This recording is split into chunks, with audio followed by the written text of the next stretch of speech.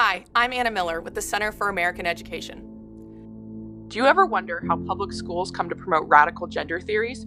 Or how schools in red states build partnerships with Planned Parenthood to deliver sex education? Follow the money and the curriculum, and you can understand what's happening. Step 1. The federal government has several grant programs for states to offer comprehensive sex education programs.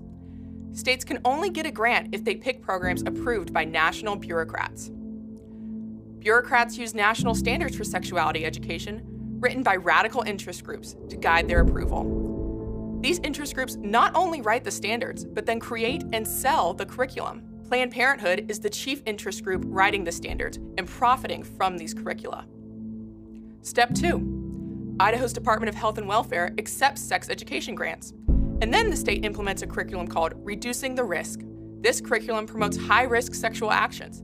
It seeks to normalize sexual activity among children. It is LGBTQ inclusive, instructing students in gender identity, sexual orientation, and transgender ideology. Parental consent is often disregarded, and Reducing the Risk refers students to Planned Parenthood for their sexual needs.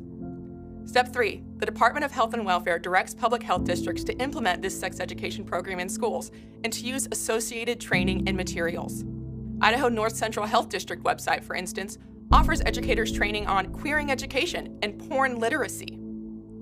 Another resource takes kids to Power to Decide, showing kids where to get an abortion. Another resource shows kids how to hide their browsing history from parents and introduces topics like polyamory and gender transitions.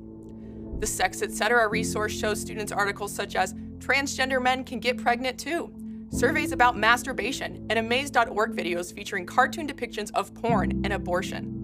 Government agencies promote radical ideologies and behaviors, perhaps without school boards even knowing it. These programs conflict with Idaho law and with the values that make Idaho special. This must stop. The health and innocence of our children are at stake.